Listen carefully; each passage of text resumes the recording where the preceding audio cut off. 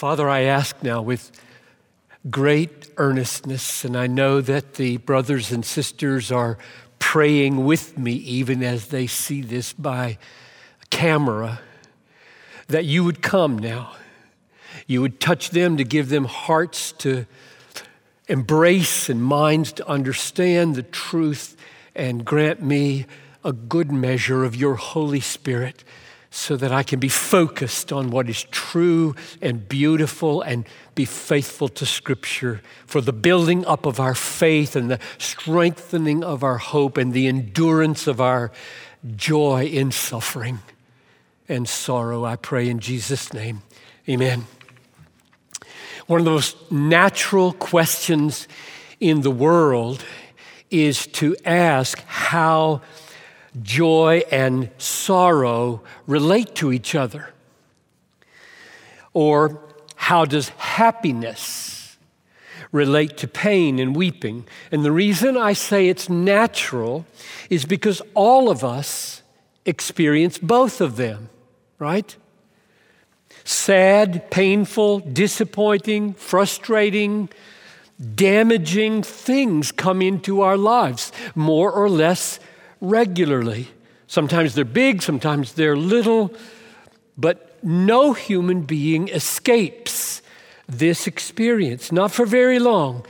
Something will happen that discourages or damages, hurts, frustrates, causes us to be overwhelmed with sorrow.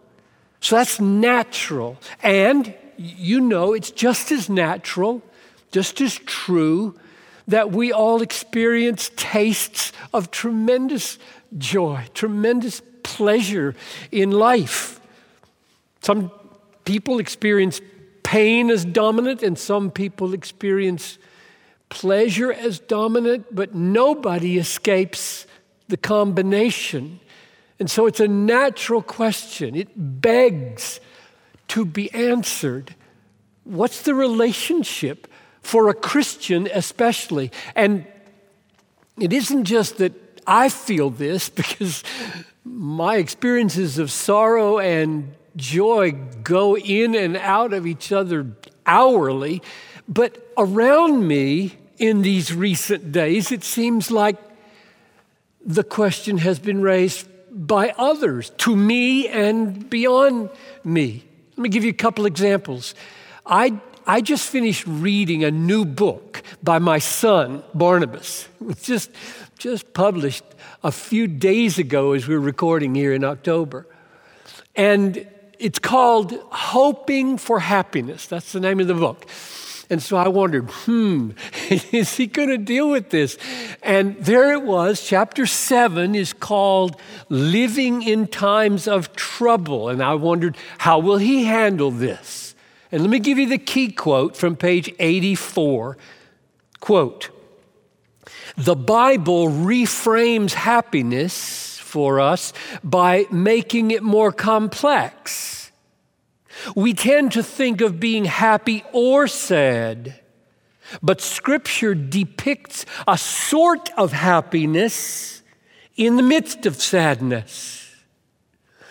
In this life, we will have trouble, but in this life, we will have happiness. And this doesn't mean being on an emotional yo-yo, though it sometimes feels that way, but rather experiencing two things at once. One being the damage caused by sin, and the other being the happiness given by God," end quote. So Barnabas says that the peculiar, special thing about Christian experience is this simultaneous nature of happiness of a sort and sorrow. Here's another example. Just 5 days ago or so, I spent all day recording 5 episodes for our podcast called Ask Pastor John, which we put out 3 times a week. And the first question that Tony pitched me goes like this. I just recorded an answer to this last week. Pastor John, in Psalm 30, verse 5, the psalmist says that joy is found on the other side of suffering. Weeping lasts for a night, but joy comes in the morning. But Paul's testimony in the New Testament is that he found joy together with his suffering. He said in 2 Corinthians 6:10, talking about being sorrowful, yet always rejoicing. So, Pastor John, does joy follow suffering? Or is there joy inside of suffering? And did something change in the new covenant? In other words, the fellow who wrote this question for us wonders whether Christians have a new kind of experience because of the cross that the psalmist couldn't have before the cross. I don't think that's the right answer, but it is a very good question. So here we are in this message, and I would call the message Joy in Sorrow. That's the title I would give this message. But what we have to do now, in view of what both of those questions have set for us and in view of our own experience, is look at two groups of passages, two groups of scriptures, right? So first, here's the plan. The first, we're going to walk through a series of biblical passages that emphasize the sequential nature of first sorrow, then joy. And then we're going to look at a second group of passages that stress the simultaneous nature of sorrow and joy at the same time. The very same heart experiencing both sorrow and joy at the same time. And then we're going to step back and ask, how can that be? What is that experience like? Are there some definitions of joy and sorrow that need to be altered in order to make that work? That's where we're going. We'll close with three observations that I think make this enormously practical in the living of our lives. And before I get into the two groups of texts, I hope what you see in the method that I just sketched, one group saying one thing, second group saying something that seems different, contradictory even to some people, drawing out implications. I hope you see in that a method of doing theology and a method of preaching and caring for a congregation that is very, very important. I want to draw out the method for just a moment before we jump into it.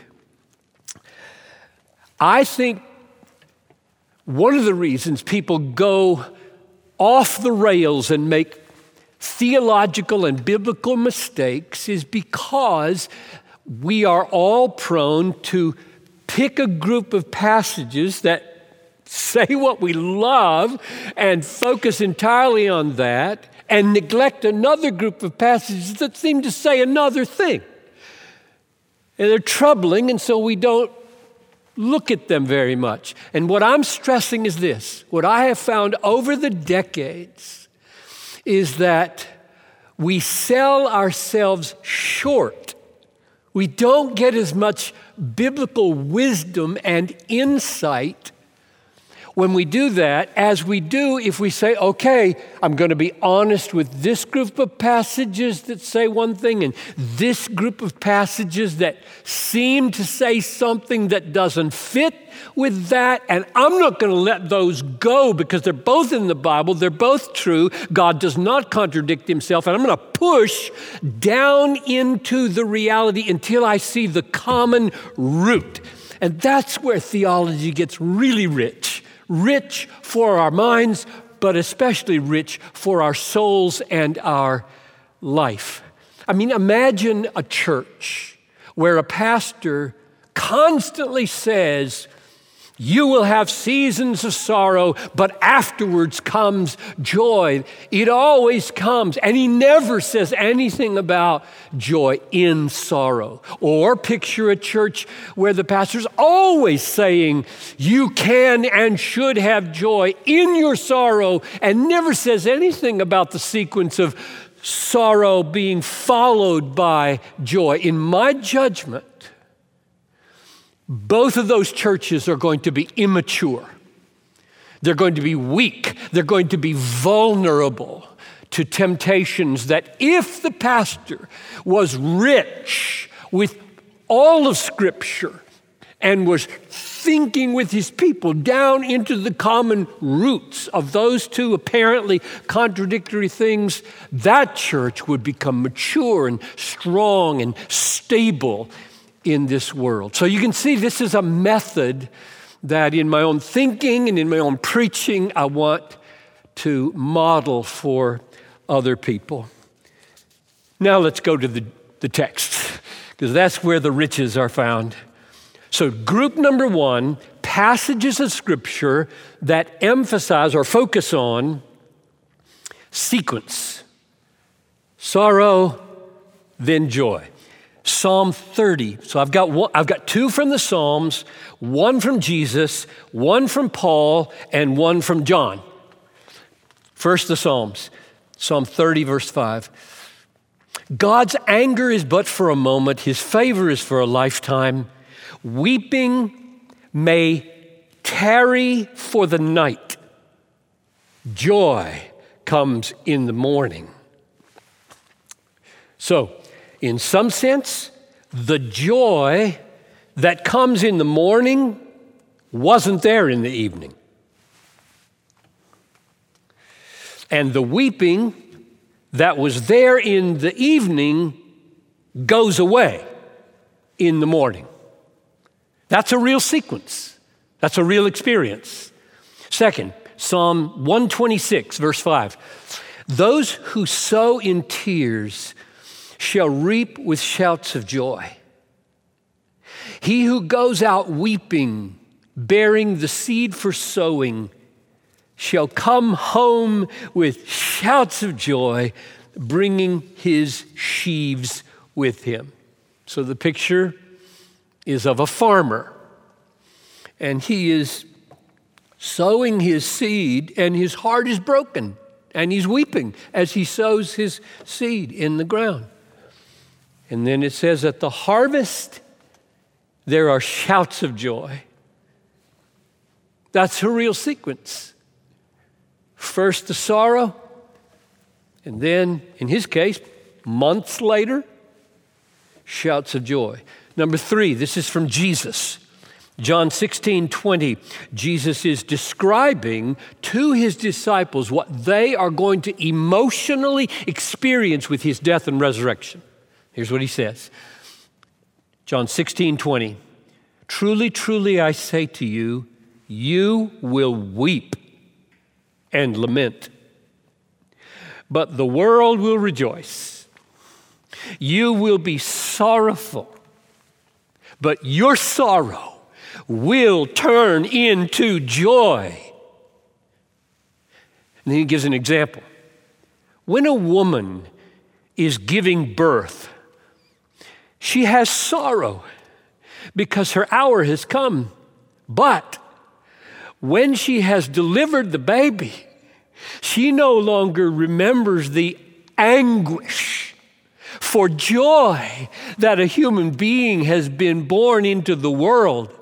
So also you have sorrow now. But I will see you again, and your hearts will rejoice. No one will take your joy from you. So the disciples clearly walked through hours in which they sorrowed. And those hours were followed by rejoicing. And Jesus compares it to a woman in childbirth who has labor pains, and the cries of birthing gives way to the baby in arms and the overwhelming joy. Sequence, real sequence. Romans 12:15, simple command. We all know it. Rejoice with those who rejoice. Weep with those who weep. In other words, just because Paul says in another place, rejoice always, and again I say rejoice, Philippians 4, don't plan your funerals as though they were festive weddings. And just because Ecclesiastes 7, verse 2 says, it is better to go to the house of mourning than to the house of feasting. Don't throw a blanket of gloom upon the happiness of the bride by treating her wedding like a funeral. Because Ecclesiastes also says, for everything there is a season. A time to weep and a time to laugh, a time to mourn and a time to dance. Ecclesiastes 3:1 and 3. One more text. This one comes from the the Apostle John, the revelation of John. And you could call it cosmic sequence or historical sequence. It goes like this, and you know it. Revelation 21:3. I heard a loud voice from the throne saying, behold, the dwelling place of God is with man. He will dwell with them, and they will be his people.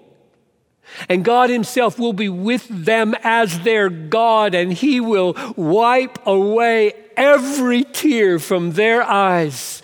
Death will be no more. Neither shall there be mourning, nor crying, nor pain anymore. For the former things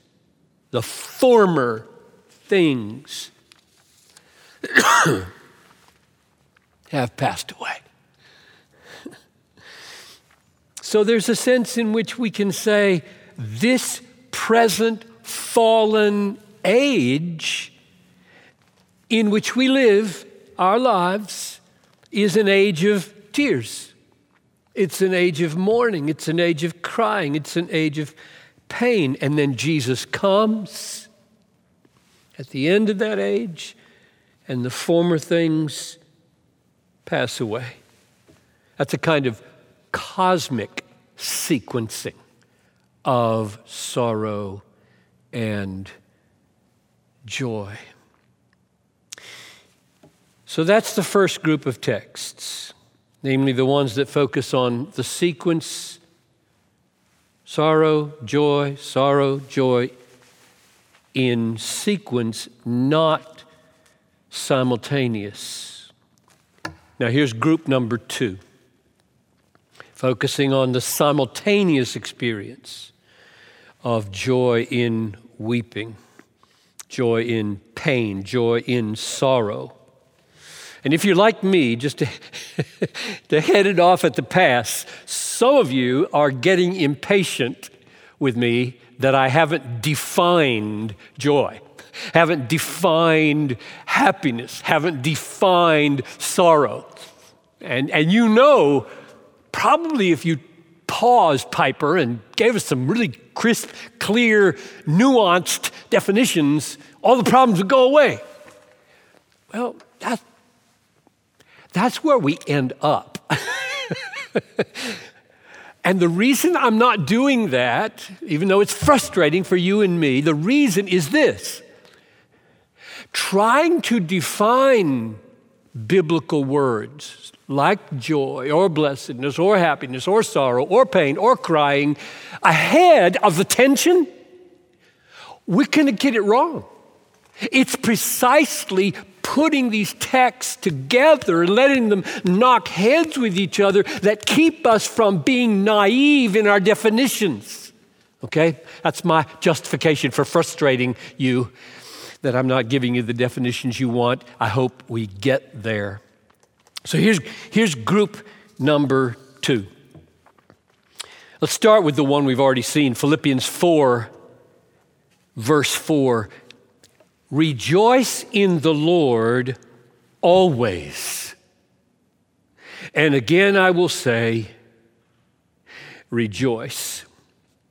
Now, he did not have to say always. Rejoice in the Lord always. And what makes that even more striking is that immediately before that verse, in verses 1 to 3 of chapter 4, he was dealing with the painful conflict between Euodia and Syntyche, who he wished could agree in the Lord.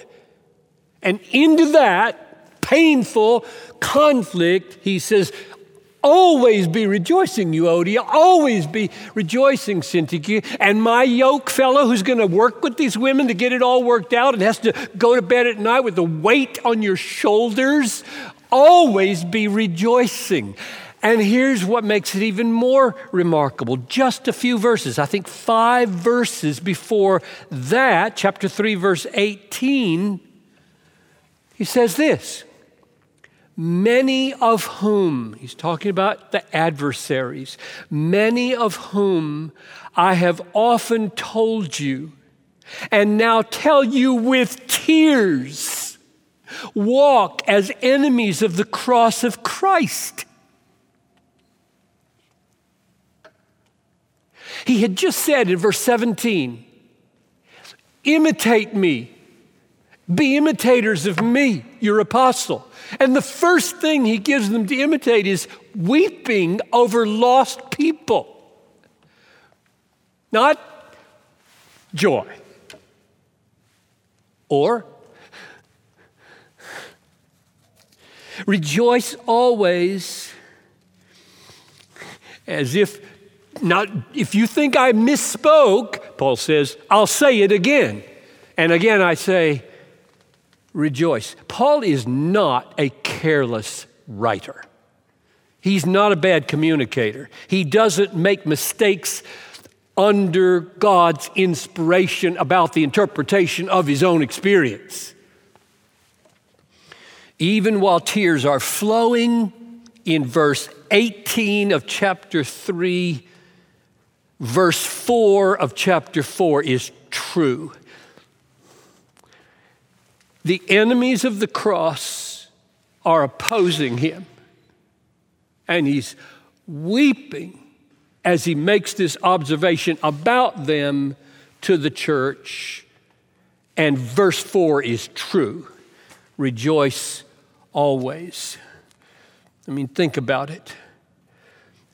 Can these enemies of the cross blackmail Paul emotionally? You know what I mean when I say emotional blackmail? Let me explain. They cannot manipulate him by demanding the ruin of his joy because of their unbelief. Paul won't let them do that, and you shouldn't let people blackmail you emotionally. How could he weep over their not rejoicing in Christ? Listen carefully.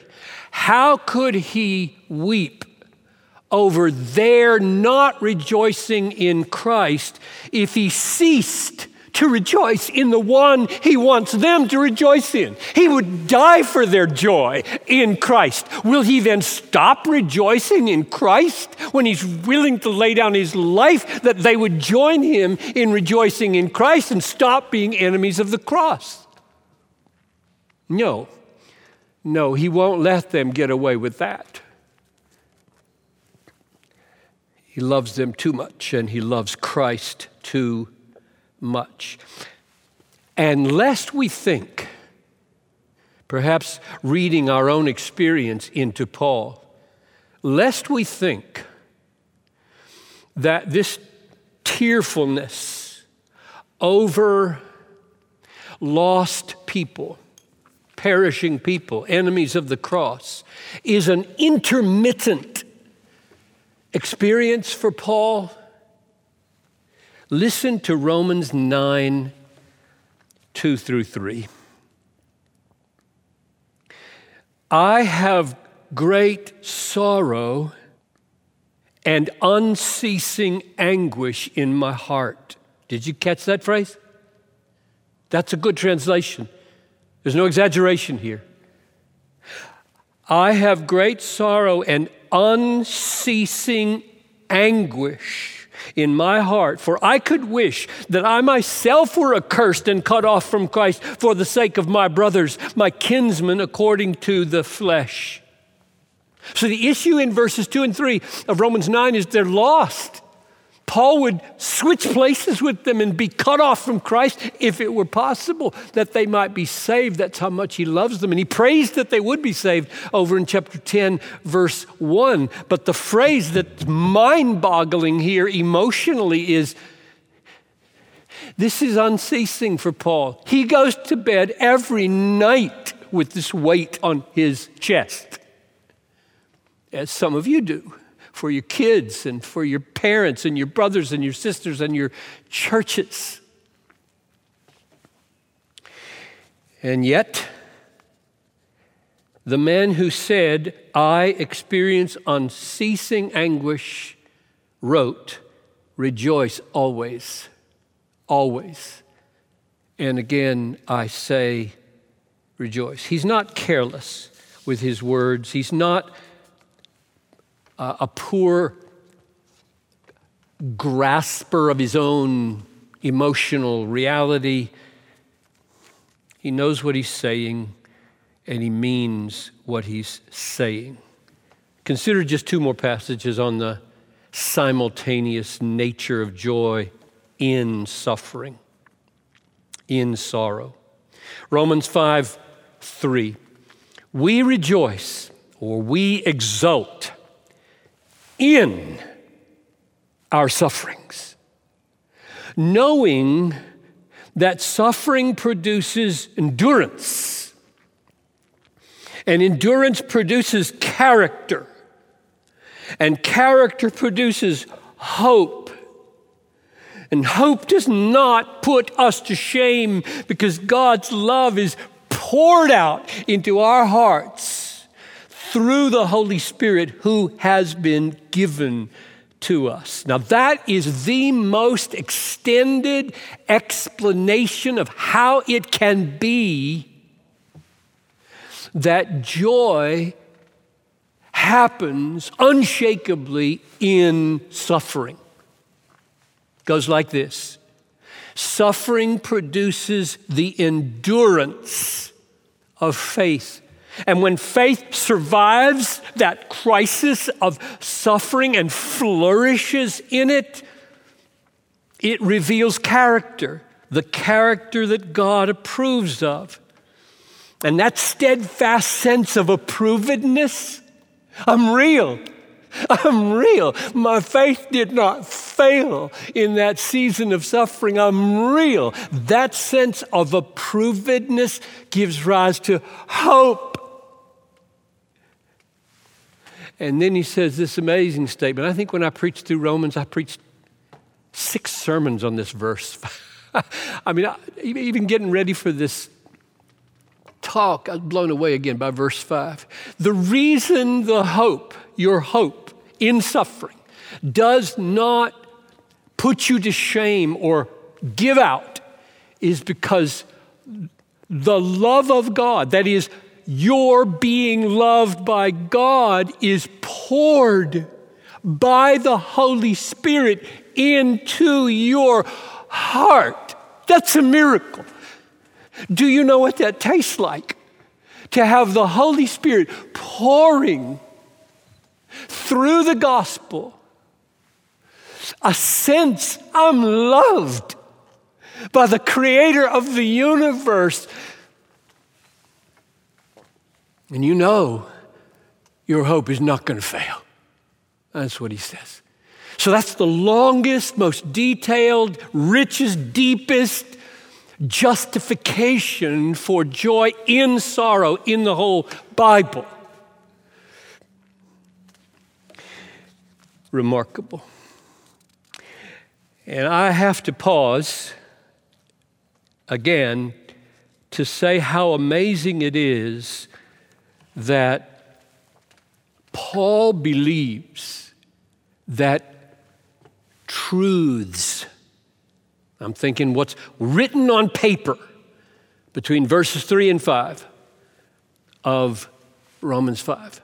Paul believes that truths and the argumentation created by the sequencing of truths actually does the miracle by the Spirit of giving you a heart of hope in the midst of suffering. And I say this just because there are so many people. I've stood in this room right here for over, built in 1991. You do the math. I have stood here for decades preaching and had people say, you talk like words can have deep, powerful, emotional, transforming effect. They don't.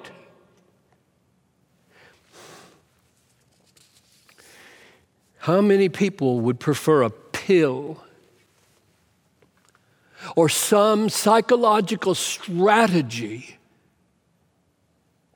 to sustain joy in suffering than words? Just words, just argument, just divinely given logic.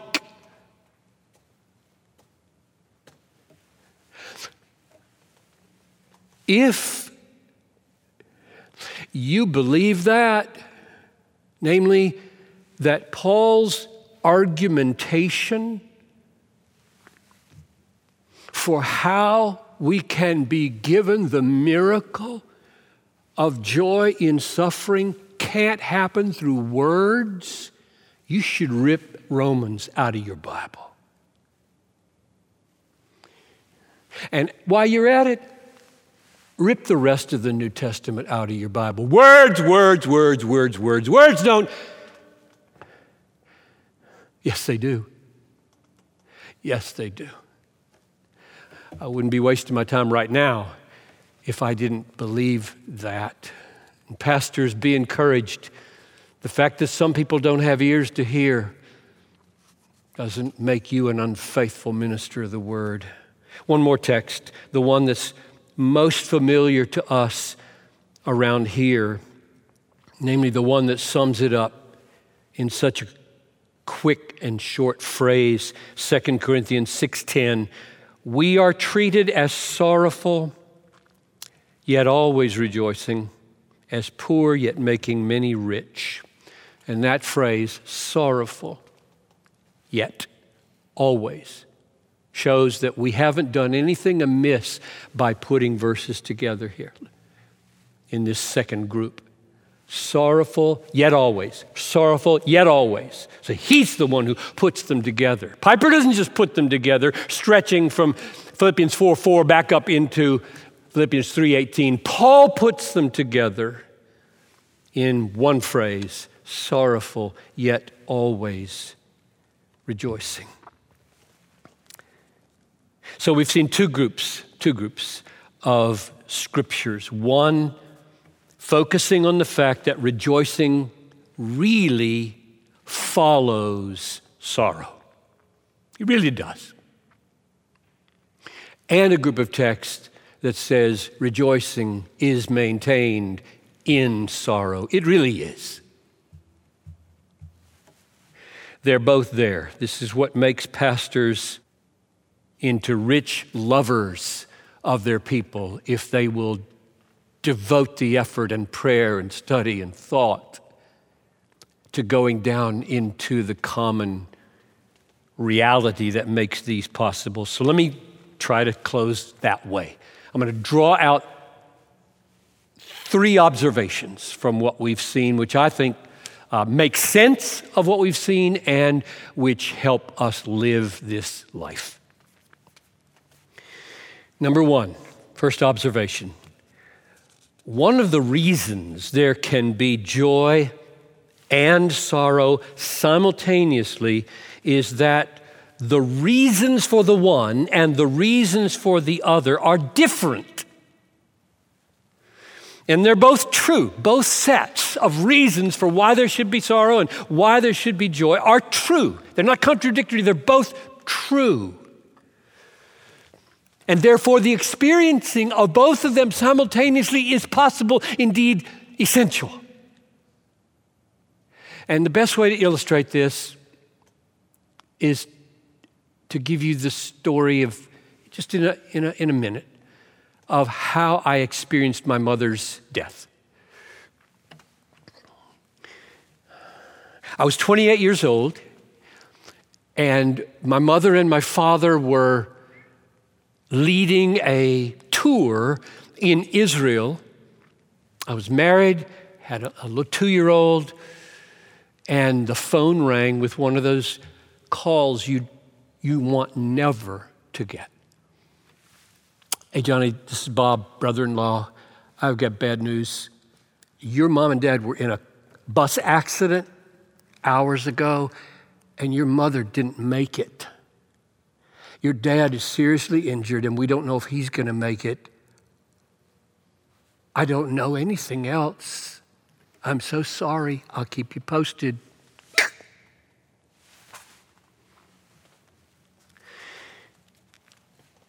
So I give those facts to my wife. I take Carson's hand off my pants leg where he's saying, Daddy's sad.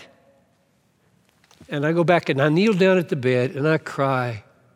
I cry like I had never cried and have never cried since for a very long time.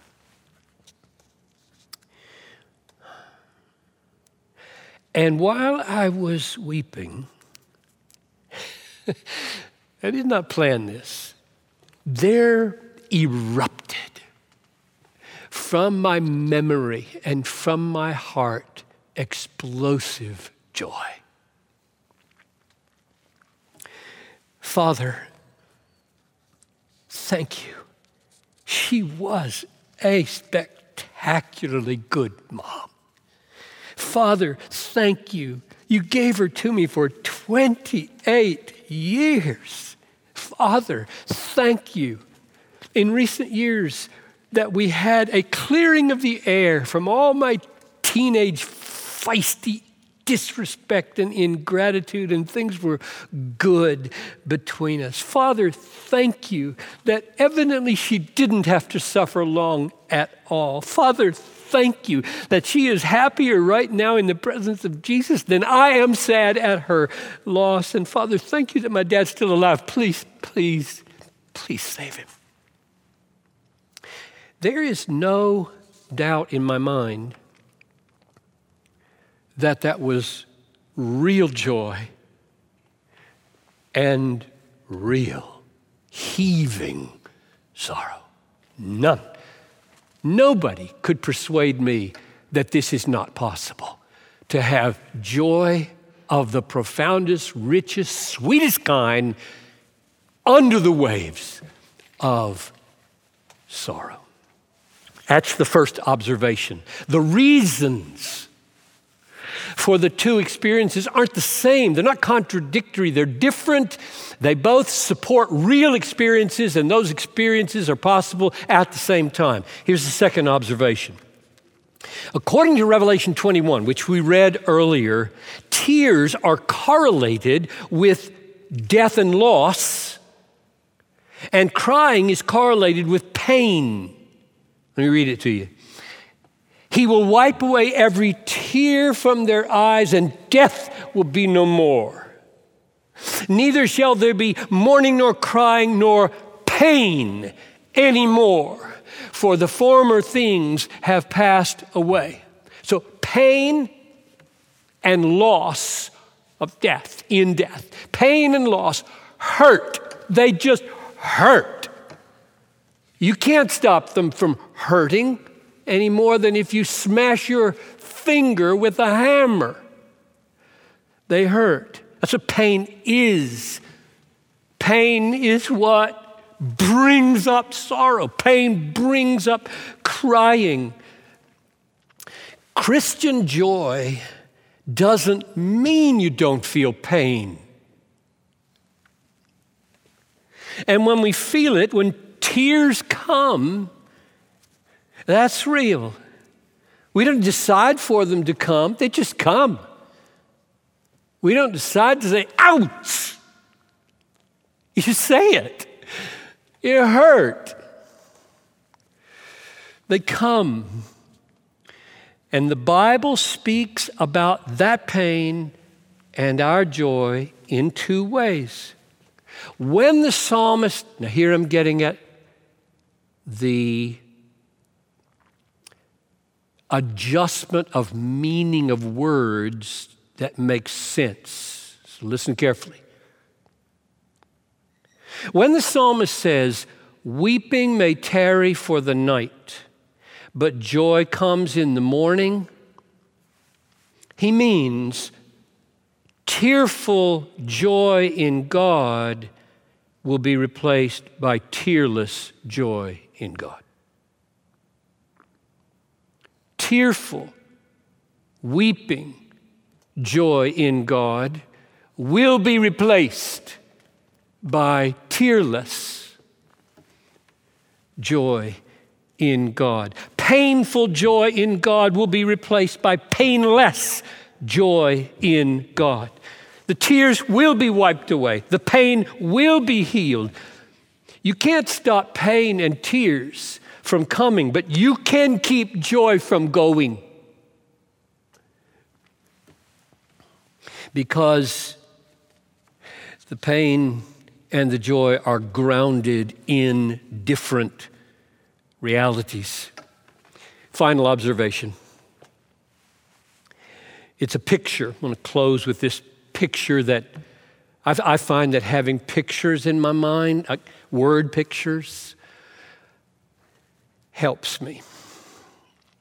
Picture joy as a great, very big, maybe as big as this room, a big granite boulder on the rugged seacoast of your life. It's solid because it's built out of the sovereignty of God, the forgiveness of sins, and the preciousness of Jesus. God is in charge of your life down to the details. In Jesus, there is now no condemnation. And Jesus is the all-satisfying treasure of my life. That's the boulder that makes it big and strong and unshakable. In the calm seas, the boulder is exposed to the sunlight and it shines. It shines with glistening, silvery laughter. Right? You can picture that. This massive boulder shimmering with laughter in the sunlight as the calm sea spreads around. And then the storm comes and the waves rise and they crash over this boulder and they submerge it out of sight. And the bright, shimmering laughter disappears under the surface of tears and the surging waves of weeping and sobbing. But nothing can dislodge this boulder of joy in all that God is for us in Jesus. It cannot be broken in pieces. It cannot be sucked out into the sea. And when the waves recede, joy comes in the morning. As they did recede. I'm looking at me. I'm not crying much over my mom. When they recede, the boulder shimmers again in the sunlight with laughter. Tearful joy, wave, joy covering joy gives way to tearless joy. So I urge you, embrace all the Scriptures. Love all the Scriptures about joy and sorrow. Grow your families. Grow your churches into mature, strong, stable Christians who know from experience and know from Scripture that weeping lasts for the night, but joy comes in the morning. And also know that the night of weeping is a night of unshakable joy. Let's pray. Lord, all over the world, the experience is common that we have bright, sunny days and we have stormy days. We have sorrow and we have pleasure. But only in Christ is there a boulder like this created. Your sovereignty, your Son's saving work, and His precious friendship satisfying our souls is a boulder nothing can break in pieces. Nothing can suck it out into the sea. But oh, how it can be covered with tears. Until the day comes when we bring our sheaves back with shouts of joy. Go deep with my friends. Go deep with these folks, I pray, and take them down into the glorious strength of all that you are for them in Jesus that can never, never be shaken. I ask this in Jesus' name. Amen.